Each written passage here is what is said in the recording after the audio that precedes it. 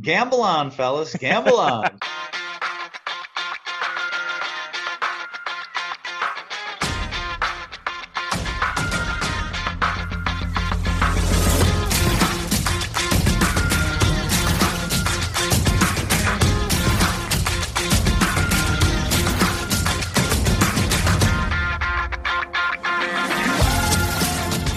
Welcome again to Gamble On, the weekly gambling podcast presented by USBets.com. I'm Eric Raskin, US Bets Managing Editor and Media Director, and I'm joined by our senior analyst, Pulitzer Prize finalist John Brennan. And an unlikely high-profile new responsible gambling advocate emerged this week, John. Rams punter Johnny Hekker, who doubles as the holder when they attempt field goals and extra points, mishandled the ball on an extra point attempt in the Super Bowl, which made a difference not in who won the game, but on certain spread bets, first half overs, etc. And he apparently got an earful on social media because on Tuesday night, he tweeted, quote, 1-800-BETS-OFF for all you people whining at me about your bets. John, is it time for the NFL and NCPG to shoot a new responsible gambling commercial and replace Steve Mariucci with Johnny Hekker?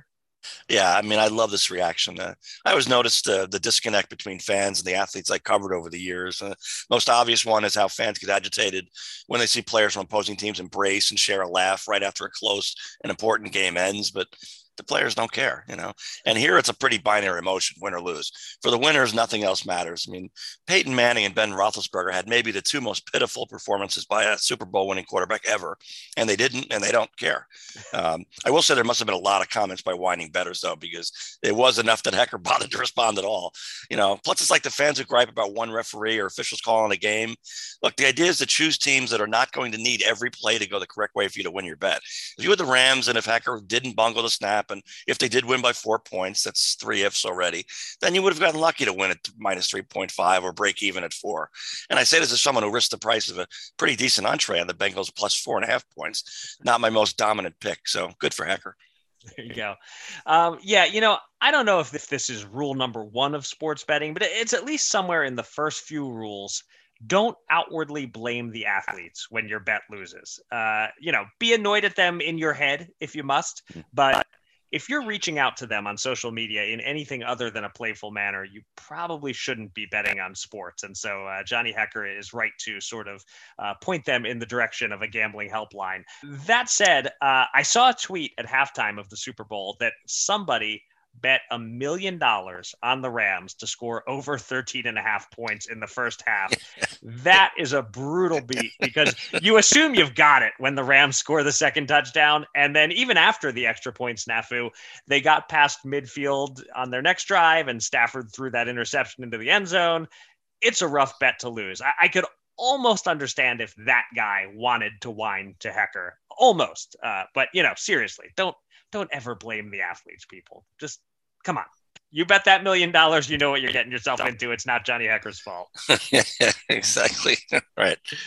All right. Thank you to everyone for joining us for episode number 181 of Gamble On. If you missed any of our previous 180 episodes, they're all available on Spreaker, Apple Podcasts, Spotify, and all other podcast apps. And by the way, you can call 1-800-POD-HELP if you need assistance figuring out where you need to click to give us a 5-star rating. Okay, and coming up a little later in the show, we're going to be joined by New York State Senator Joseph Addabbo Jr.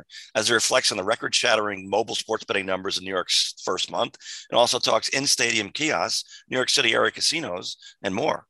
But first, it's been a super busy week in the world of gambling, so let's get to it. Here's your Gamble On News of the Week, an inside look at the biggest stories in the world of gambling.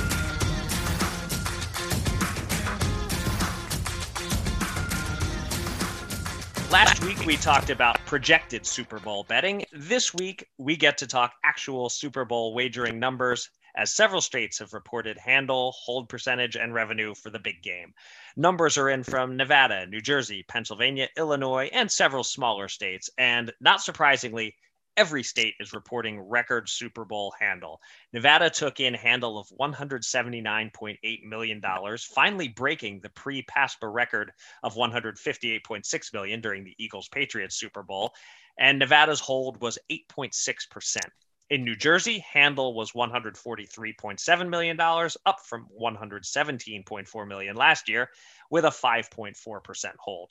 Pennsylvania was next with $68 million in handle, up from $53.6 million in 2021, with a 6.8% hold, which is actually far lower than last year when Pennsylvania bettors lost big backing Andy Reid's Chiefs. And in Illinois, the handle was $60 million, up from $45.6 million the year before, with a staggering 15.7% hold rate.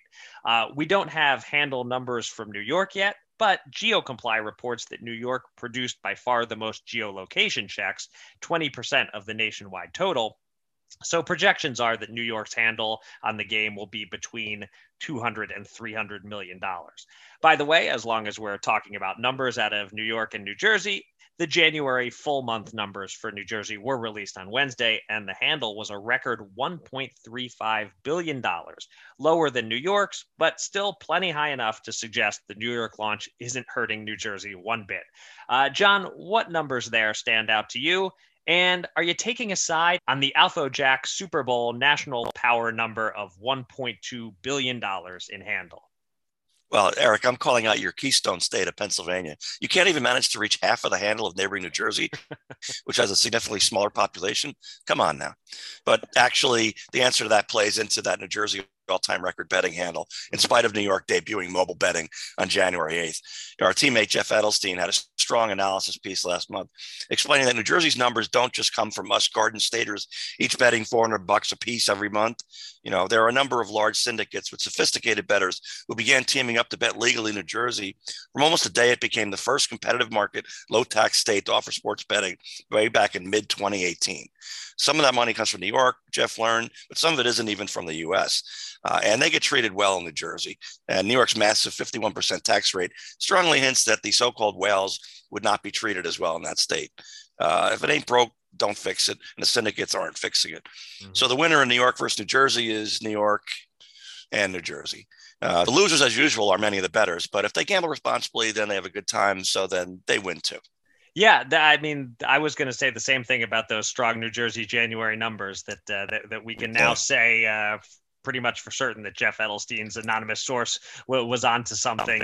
And because New Jersey was the first state with lots of mobile books for these consortiums and syndicates to choose from, that's why New Jersey's handle has always punched above its population size-based weight. So, yeah, I think it's safe to assume that bigger states like Pennsylvania and Illinois are not going to pass New Jersey in the handle rankings anytime soon. I think we can expect the rest of 2022 every month. It'll probably be New York number 1, New Jersey number 2, and then everybody else. Mm-hmm. As for the Super Bowl specific stuff, with regard to the Alpha Jack line, that 1.2 billion, it looks like it's headed for the under, but New York is the key question mark there. If it turns out New York hit 300 million in handle, then I think the over becomes the favorite. But, you know, either way, $1 billion plus in national regulated handle on a single game, that is pretty crazy stuff. And I was listening to Rufus Peabody talk on his podcast about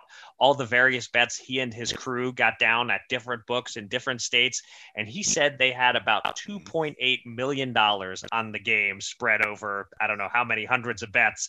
And he said they ended up about 10% ahead. So not bad, a profit of about 200 grand on one game, although I guess it's split however many ways between him and his buddies.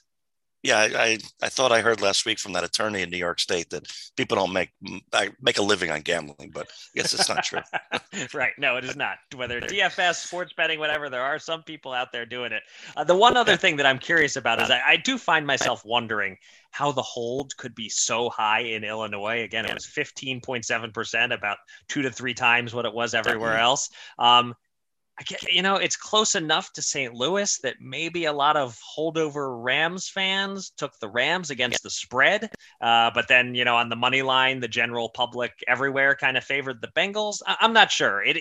It is interesting how the game broke mostly the way the books would have wanted. You had the under hitting on the points total. You had Cooper Kupp finishing under his yards total, which broke up, I think, a lot of player prop parlays. Seems that this game pretty much went the way the books would have wanted it to.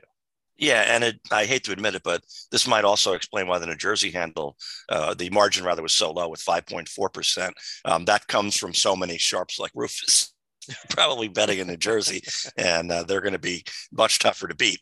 I want to say that New Jersey bettors in general are much smarter, but again, just as with the handle, we're kind of learning this isn't really all New Jersey people doing this. Exactly. All right, next up, a very different topic, but one still connected to Super Bowl Sunday. On Sunday, several hours prior to the game, VSiN aired a half-hour interview with famed sports bettor Billy Walters. It was conducted by Brent Musburger. According to the 75-year-old Walters, this was only the second interview he's ever given.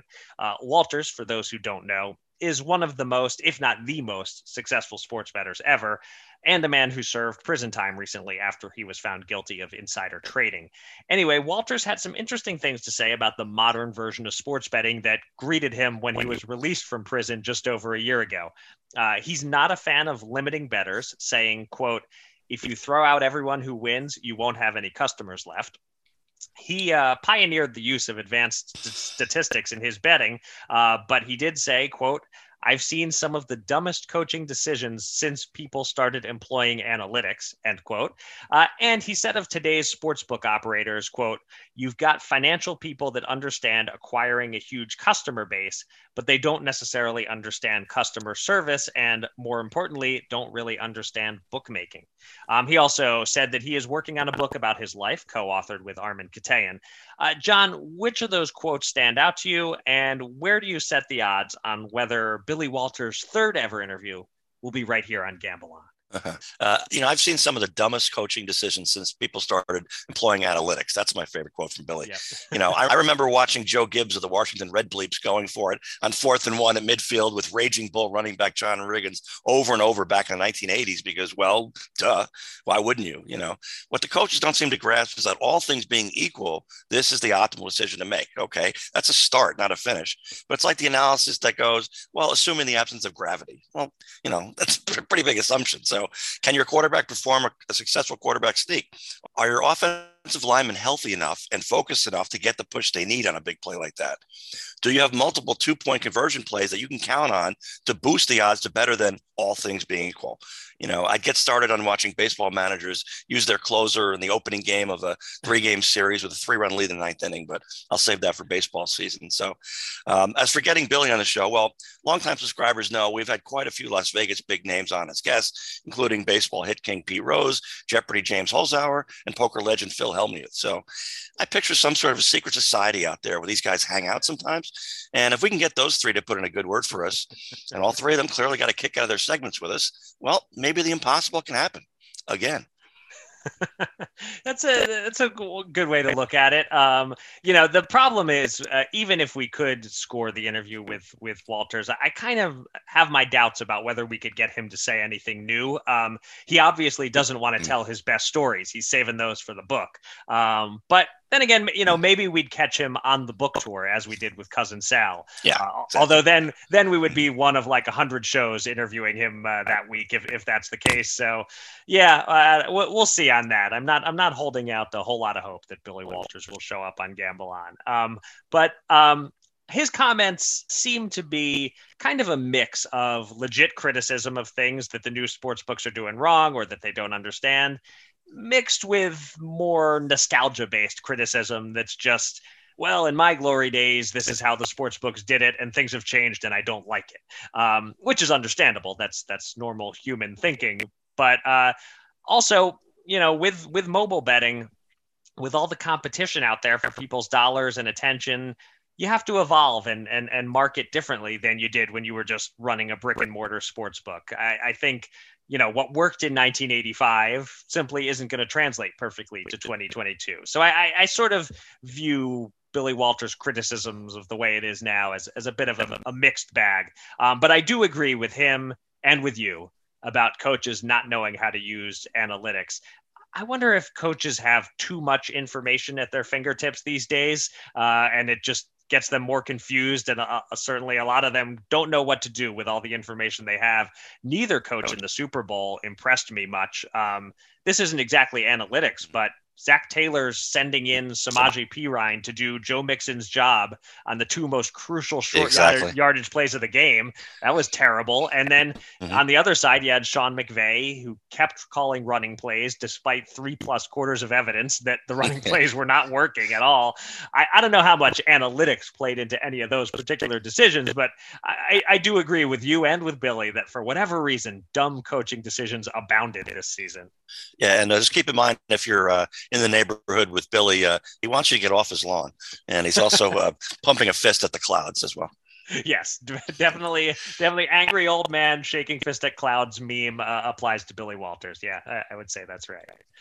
All right, our final news topic this week shifts from sports betting to online casino, but only partially. A consumer intelligence group called Civic Science released polling data about which people play online casino games or are interested in online casino, and found that there's a strong correlation with sports betting. Only 12% of the people who aren't into sports betting are interested in online casino, whereas 50% of those who bet sports online say they have dabbled or will dabble in iCasino. Along similar lines, 47% of people who are interested in cryptocurrency are also into online casino, while only 17% of non-crypto folks are into iCasino gaming. Also, Americans aged 21 to 34 are about 4 times more likely to try online casino than those 55 and older. Then there's this interesting collection of numbers. About 80% of all the people polled have no interest in online casino. 6% of people polled have tried online casino and liked it, and 7% have tried it and say they don't intend to try it again. That's probably not the statistic that the operators want to hear. John, as our over 55 representative who has no interest in playing online casino games, are these numbers pretty much exactly what you'd expect, or are there any surprises here? Yeah, none of that's surprising me, Eric. We talked a little bit about this at a small family Super Bowl gathering on Sunday. I'm intrigued by these scientific studies showing how the wiring in our brains is different now, depending on how old we were when personal technology took root. I mean, it's literally making changes, not just in attitude, but in how we're wired. I have a 3-year-old grandniece who easily works an iPhone. Hi, Jane, to get it to play video of her favorite Ed Sheeran song, for instance. I mean, young people who enjoy sports betting have grown up with expectations of getting what they want when they want it. And if the Super Bowl's over and they're still in the mood to gamble, they'll toggle right over to online casino. Hopefully it's legal in their state. And they'll do that until their itch is scratched. I mean, I mentioned once before, when I was a kid, we didn't even have a remote control for the television, which wasn't so bad because there were only 7 channels to pick from. And one of them was PBS, which kids quickly realized was going to teach them stuff. So it was therefore to be avoided. So it's really 6 channels. Lastly, the percentage of people who say they won't try it again.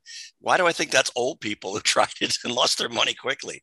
And by the way, gaming operators in New Jersey split up a record $137 million in revenue in New Jersey, more than twice as much as they collected from sports betting. So somebody's playing these games, and I doubt that's a sophisticated syndicate losing all that money. Yeah, it's funny. You've got me thinking back on my childhood now and how much time we actually did spend watching, like you'd sit in front of the TV for 2 or 3 hours watching some pledge drive on PBS with like Peter, Paul and Mary performing or something, because there just wasn't anything else to watch. So kids today, I hope they appreciate how good they have it with entertainment options. But I'm with you that these numbers are pretty much exactly what I'd expect. And they line up strongly with the operator's strategy. Get people in the door with sports betting, then offer them casino bonuses and free casino cash to try to get them to try casino. Because in my opinion, casino is a more addicting product than sports betting. And it's a game that you, of course, can't beat in the long run. Sports betting, you might. There is a skill factor. Casino, nope. No skill. But that leads to the most telling statistic that more people tried online casino and don't intend to try it again than tried it and liked it. I think, you take the social element out of in-person casino gaming, and all you're left with is a video game that people are going to end up losing most of the time. That's going to cause a lot of people to try it once or twice and never try it again. And I don't think you can fundamentally change that. That's the game. Some of the quote unquote sheep, you're only going to shear them once, and that's the way it is. So I guess the operators want to cast as wide a net as they can in hopes of finding those folks who will deposit a couple $100, lose, and deposit again. It's basically a volume game for the operators, because this poll shows that most people don't want to play online casino, and among those that do play it, a majority don't enjoy it. So, again, not surprised by any of that, but I find it interesting just the same in terms of how it could or should shape the online operators' approach to attracting customers. Yeah, I keep thinking New Jersey has to have peaked at some point. As you say, that you can only shear a sheep once in some cases, but I guess there's a lot more sheep out there in New Jersey. It is a pretty affluent state. It's time to welcome a special guest from the world of gambling. Let's get to the Gamble On interview.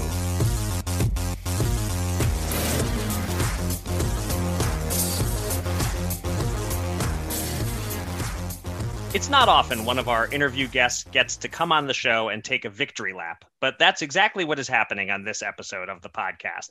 The last time we had this guest on, about a year ago, nobody was quite sure if his push to legalize mobile sports betting in New York would bear fruit. Now, regulated mobile betting is happening, and it's happening at record rates. So, here to take his victory lap and to answer our questions about the present and the future of gambling in New York is State Senator Joseph Addabbo Jr. Senator, welcome back to Gamble On. Thank you so much, and thank you for the victory lap, and I hope I don't pull a hamstring, but I appreciate it. So the volume of betting is smashing records, and along with it, thanks in part to the 51% tax rate, New York is collecting more tax dollars from sports betting than any other state.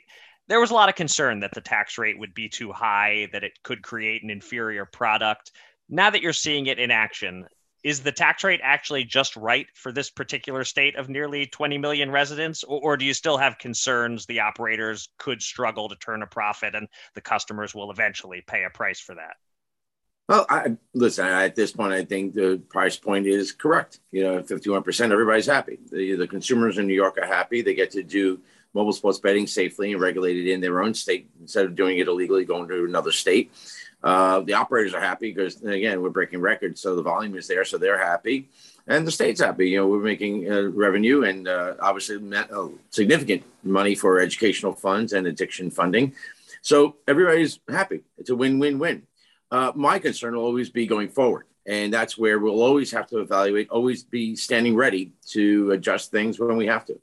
Okay. Well, one number that just came in right before we started this interview is that GeoComply has released their Super Bowl figures, and 20% of all transactions are in New York. That's nationwide, that 1 out of every 5 is in New York.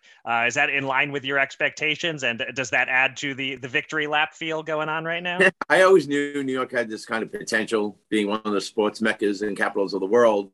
Certainly. But yeah, I'm always quite surprised sometimes at some of these numbers that we do at such a short period of time, only, roughly 30 days in or so. And, we only have 7 or 8 providers, operators. So I'm amazed at those numbers given the circumstances. I mean, speaking from New Jersey, Senator, I'd like to think that our state warmed your bettors up a little bit for 3.5 years. So they certainly knew what was coming, and they jumped in wholeheartedly. But I want to go back about 3 years. We're at Baruch College in Manhattan, and there was some talk about having betting kiosks at stadiums and arenas in New York City. And it seemed like an interesting idea. Since then, Washington, D.C. and Chicago, I know of, are 2 locales that have embraced this. And it seemed like it wasn't going anywhere. But I think just this week, your bill made it out of one committee and is headed to another. So A, I kind of want to get a sense of what the process for that is, and B, which stadiums and venues in New York City would get this opportunity. Well, like I mentioned, that's where we're talking about as far as what is the next incarnation of mobile sports betting in New York. How do you keep it fresh? And so a couple of things, right? So kiosks and stadiums, arenas, and racetracks become an idea that I'd like to talk about during this budget process, working out the details. So, for the fan experience, they're at an arena or a stadium or a racetrack, and it furthers the experience for the fan, adds another or augments another population, a segment of the population, being that a fan in attendance would have normally. And people like kiosks as opposed to, or in conjunction with, a mobile device. I have constituents who really don't like the phone or the laptop, but they are more apt to do maybe a kiosk. So be it. It adds another level of enjoyment for our fan base. So is this week's development, is that a major step forward, or has that happened before, or where does that fit in terms of the likelihood of this coming forward? Well, next 6 weeks, we have a budget to negotiate. And, and we're building upon these great solid numbers for mobile sports betting already. And I think that's a solid foundation to build upon. So whether we talk about kiosks and stadiums, arenas, or racetracks, or whether we talk about incorporating horse racing into mobile sports betting, maybe even NASCAR, I think I think this is a great discussion to have at this particular moment for the budget. Last thing on that. Was there originally an issue of some New York City venues would get this opportunity and some wouldn't, depending on the borough, or is that gone out the window? Or no, I think everything's on the table. Until it falls off the table, everything's on the table. It's certainly within the 5 boroughs in New York City. We used to have OTBs in our bars and in our restaurants, and they were taken away from us. And I know the workers who were put out of work, and I know the bar owners who were lamenting over the fact that they lost some business. And so maybe we could bring it back. I think, like I said, I think with the Hochul administration, that's why I'm so appreciative of the Hochul administration. We're able to talk about this. The previous administration was a little apprehensive, to say the least, about gaming expansion in New York State. This administration, at least the Hochul administration, is at least amenable to talking about and negotiating an open door policy. And that's what's so welcoming at this point in juncture with the budget. So I'm curious for your reaction to something that State Attorney General Letitia James said recently. She was warning consumers in New York about deceptive practices from the online sports books. How do you react to what she said? Do you feel that these welcome offers are indeed in some ways misleading and something that the AG should be addressing? Listen, I think the definition of misleading is vague or broad. It could be interpreted so many ways. But, these operators that we do, these sports books that we have in New York are certainly professional. They're certainly successful in the industry. They do have integrity. They have years of experience. And so these are top shelf entities. But I understand the frustration of my constituents and people throughout the state who had issues with some of them. And I am concerned as well. And I look to the Gaming Commission and their oversight authority to take a look at this and see where possibly have to be made. But this is money. This is people's hard-earned money that they are having a problem with, either withdrawing or, and I think it may be misconceptions or misleading in terms of vague language on these incentives offered by the sports books. But this is something that we will continue to look into. And if I remember correctly from the last time we had you on, you said that you were not a big gambler yourself personally. So is it safe to assume that none of these apps are downloaded on your personal phone just yet? Yeah, you won't find my name there. Like I said, I love to play. I love throwing the football around. I'm a pitcher. I love to play ball when given the time. But this is not for me. It was for the fact that I was bothered by the fact that New Yorkers had to go to another state and maybe even online illegally or doing something illegal, and it's not safe. And so now we get to keep the money here. We get to realize the revenue and the educational funds, the jobs and the addiction funding and all that. If you really wanted to help a New Yorker, you couldn't, because you didn't know if they were somewhere and they were off the New York radar as far as needing help for an addiction. Now, since we regulate it, we can help people when they need it. Yeah, Senator, I'm looking back about 8 or 9 years ago when New York was considering upstate casinos for the state, up to 4 licenses. And 2 of them, I was working for the Bergen Record in New Jersey, and 2 of them are right on the New York, New Jersey border. So I was very intimately involved with following that saga. And eventually it was decided that everything from the Catskills on north would get it and nothing close to New Jersey or even New York City. So and at that time in 2015, there was a 7-year moratorium on consideration of allowing licenses in the New York City region, up to 3. And that's 7 years. That's going to take forever. Well, it's 2022, and here we are. And I think December is going to be the opening bid for that. I know in the past you have tried to accelerate this timetable a little bit.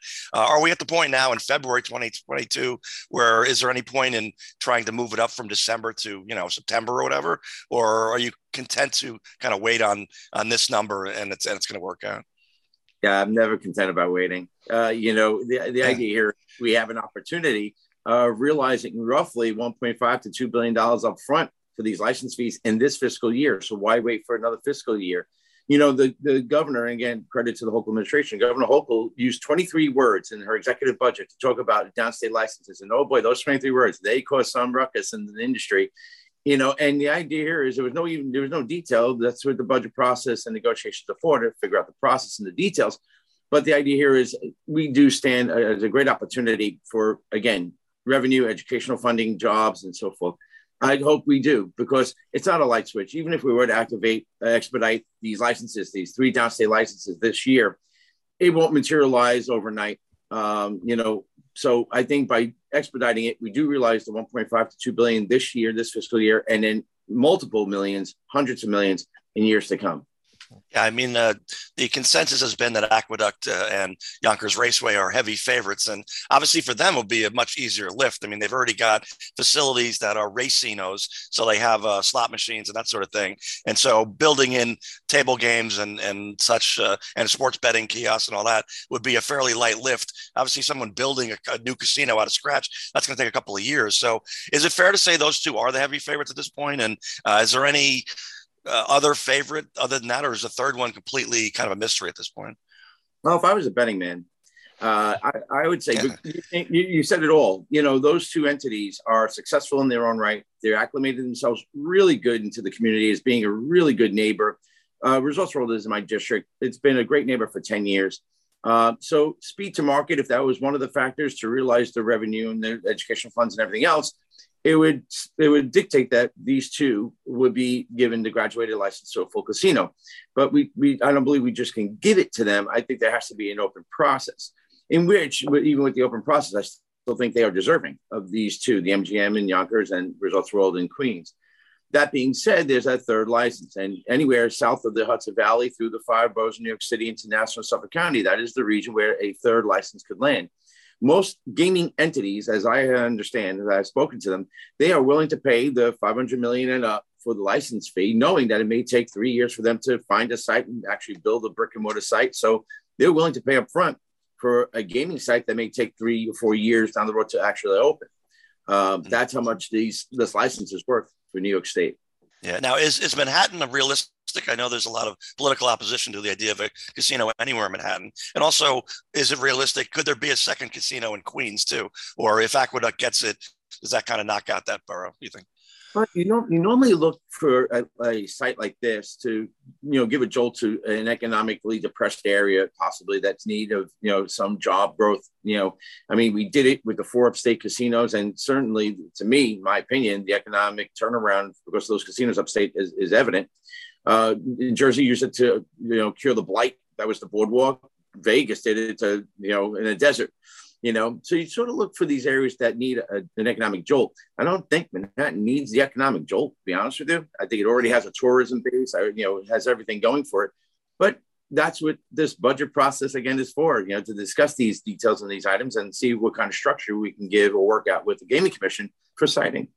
All right. So clearly there is still some legislative work to be done in New York with regard to various gaming related issues. But nevertheless, I think it is time to pause and rest on your laurels for just a moment and enjoy a victory lap as mobile sports betting is here and is doing quite well. So congratulations on that, Senator. And thanks so much for coming on the podcast again. Always a pleasure, gentlemen. I look forward to talking to you in the future, but stay safe and all the best. Two men. $10,000. Will they run it up or blow it all? It's time to check in on the Gamble On Bankroll.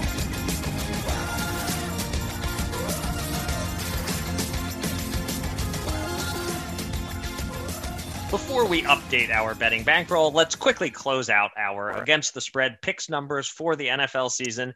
We both ended on a high note, picking the Bengals against the 4.5 point spread in the Super Bowl. So I ended up with a very strong 9-4 record in the playoffs, and added together with my final 3 weeks of the regular season, I went 20-8 over the final 28 picks to almost sort of kind of salvage my season.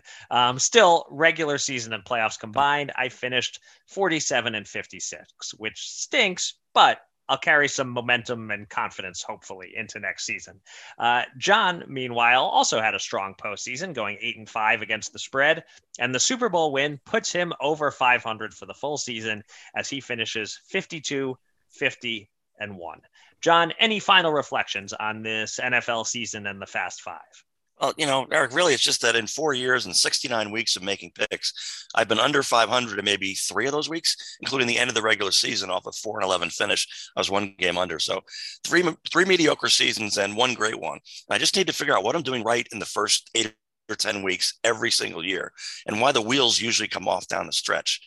Finally, I'd bet that I'm within 0.2% of being either over or under the fabled 52.4% mark needed to break even. I guess that's, I don't know, respectable.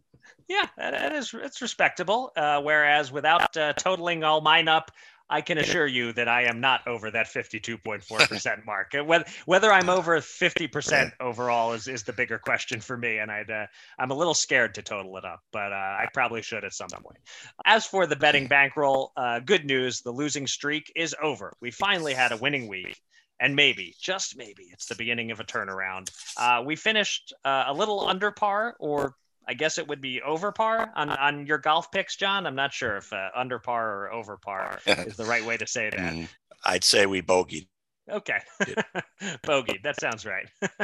All right. Anyway, we lost $50 on Rahm to win outright and $50 on Rahm for the top 5, but profited $70 on Louis Oosthuizen for the top 20. My boxing bet was a loser and a painful one at that. I took Daniel Jacobs minus 160 for $80. He pretty much swept the first 6 rounds. It's hard to lose a decision in a 12-round fight at that point, but John Ryder rallied and won most, if not all, of the remaining rounds. The fight was in Ryder's hometown, and Ryder took a disputed split decision. So not sounding great so far. We're down $110 for the week after golf and boxing, but we got redemption in the Super Bowl. The bet that I made 2 weeks ago on the Bengals to kick the longest field goal in the game, it was leading most of the way until Matt Gay kicked a 41-yarder to top Evan McPherson's 38-yarder. So a loss of $120 on that one. But somehow my 5 props from last week, where I would have been happy going 3-2, managed to go 5-0. T. Higgins over 68.5 receiving yards. He got there on the first play of the third quarter with a little help from the refs. We won $50 on that. Joe Burrow under 11.5 rushing yards, easy money, another $50 win. The first touchdown scorer jersey number under 23.5. Thank you, number 3, Odell Beckham Jr., another $50 win. The Dan Bach special for the Rams to outsack the Bengals. The final tally was 7-2, so we won $40 on that. And the biggest win, Jason Tatum threes over Rams touchdowns. Tatum sank 4 3-pointers, and the Rams could only scratch out 3 touchdowns. So that's an $80 win. So all told, we won $275 from those 5 bets, $150 overall on the Super Bowl, and we finished up $40 for the week. It's not a huge win, but we'll take it. We're now down by $2,966. We have $660 on hold in futures bets. So that leaves us with $6,374 available to bet this week. And I'm up first. And the one sport I've had strong overall success with these past 3.5 years on the podcast is boxing. But I'm even on a cold streak with boxing lately. I checked, and it seems I've lost my last 3 in a row. So aiming to get back on track with that. Big fight in Manchester, England, Saturday between 2 faded 35-year-old former stars of British boxing, Amir Khan versus Kell Brook. It's a big event, even if it's not at all important in terms of the current championship picture. Sure. Anyway, Brook is a minus 175 favorite. I do favor him. I think he's the less washed of the two, and Khan has always had a lousy chin. So no doubt in my mind, the most likely outcome here is Brook winning by KO. That's priced at plus 125. Solid price for the assumption that some punch is going to get through and crumple Khan. Khan has 5 losses in his career. 4 of them were KOs, all 4 inside the first 6 rounds. So let's bet $100 to win 125 on Kell Brook by KO, TKO, or disqualification. All right. And so after 2 recent 11th place finishes for my players that I had as top 10, I finally found one who finished 10th. That's Rahm, who, of course, I bet for top 5 and to win, as you noted. Maybe I'm getting somewhere almost. I can't decide. But here's a haymaker, as you boxing fans would say. Thomas Peters of Belgium, 10 units to win at Riviera Country Club in Los Angeles at plus 7,000 on DraftKings. He has 2 overseas wins in the last couple of months and some fond memories of this course. plus 40 more units on Peters to go top 20. I'm getting plus 240 on that. Then 100 on South African Adam Scott at plus 140 for top 20. Riviera is a tricky setup, so a long and solid track record from a sometimes elite player who's rounding into form should, well, let's be honest, get him a share of 21st place. But at least I'll lose respectably again. Okay. Now I'm going to shift over to NBA All-Star Weekend. It's funny. My son and I were planning a trip to Cleveland over our President's Day long weekend so he could go to the Rock and Roll Hall of Fame. And then we discovered this was All-Star Weekend, and it was in Cleveland, and everything is going to be crowded, and hotel rooms are unavailable and or unaffordable. So we scrapped that plan. Anyway, our colleague Mike Sealy wrote an All-Star Weekend betting preview that ran today on our newest site, our Ohio site, ohbets.com. And of the various leanings Mike had, the one that jumped out at me was the Grizzlies' Desmond Bane to win the three-point contest. He's plus 600. He's as good a shooter as anyone else in this contest. And as Mike points out, he's the only contestant who will be warmed up from playing in the Rising Stars Challenge the night before. Seems worth a shot in a year with no Steph Curry, no Klay Thompson, no obvious favorite. Let's go $50 to win $300 on Desmond Bane. All right, sounds good. I will tell you that I was in Cleveland for the NBA All-Star Game. I think it was 1997, and that was the 50 greatest players, and I think 48 of them were there. It was a big banquet hall, and you walked in, and there's a legend at every table. George Mikan was there, Dolph Schayes was there, obviously Will Chamberlain, Bill Russell. It was one of the most memorable experiences I must have had. But getting back to betting, I see DraftKings has Academy Awards odds up now in New Jersey, so I'll make this a team decision now. I want to pick Best Actor for 50 units, and Will Smith is minus 300 for a sports movie, King Richard, where he portrays Richard Williams, father of Venus and Serena Williams. Now, I once had lunch with a teenage Serena and her mom at the now shuttered Mars 2112 Tourist Trap restaurant in Manhattan, so I want to make that play. But with your family's Hollywood connections, I'll give you one alternative, and that's Benedict Cumberbatch in a movie called Power of the Dog. He's at plus 300. So plus or minus, pick your poison. This is interesting.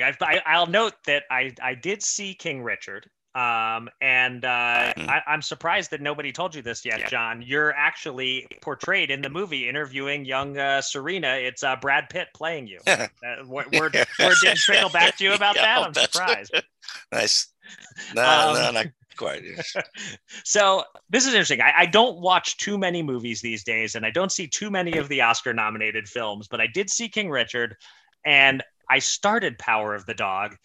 I watched the first, 25, 30 minutes, and it was the most boring crap. I just was bored out of my skull and couldn't watch the rest. Now, with that said, Benedict Cumberbatch is a good actor, and I've heard a lot of people praising his performance and all that. So, yeah, Will Smith is clearly the one that has all the sentiment and the momentum behind him, and people saying it's his year.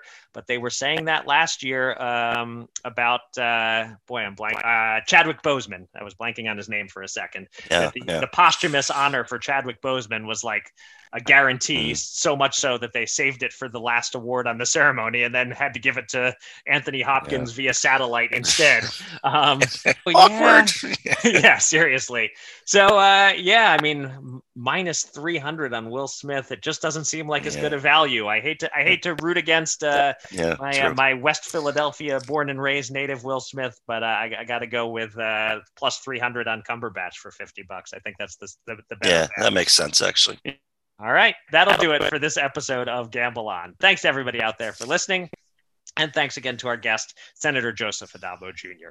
You can find me on Twitter at Eric Raskin and John at Bergen Brennan, and follow US Bets at US_bets.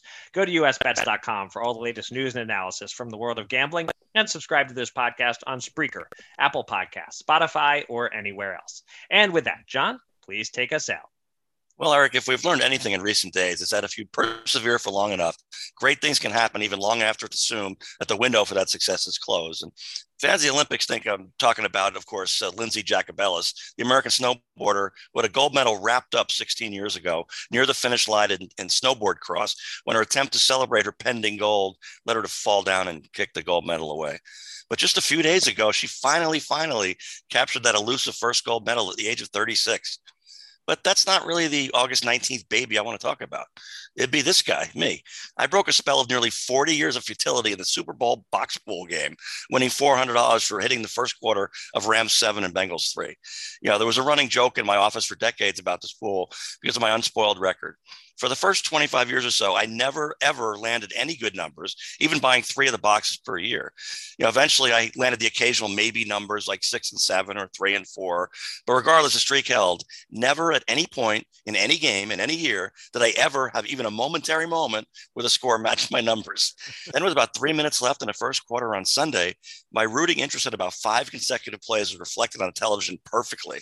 It was a little strange, actually. And I wanted to act like I'd been there before, but I hadn't.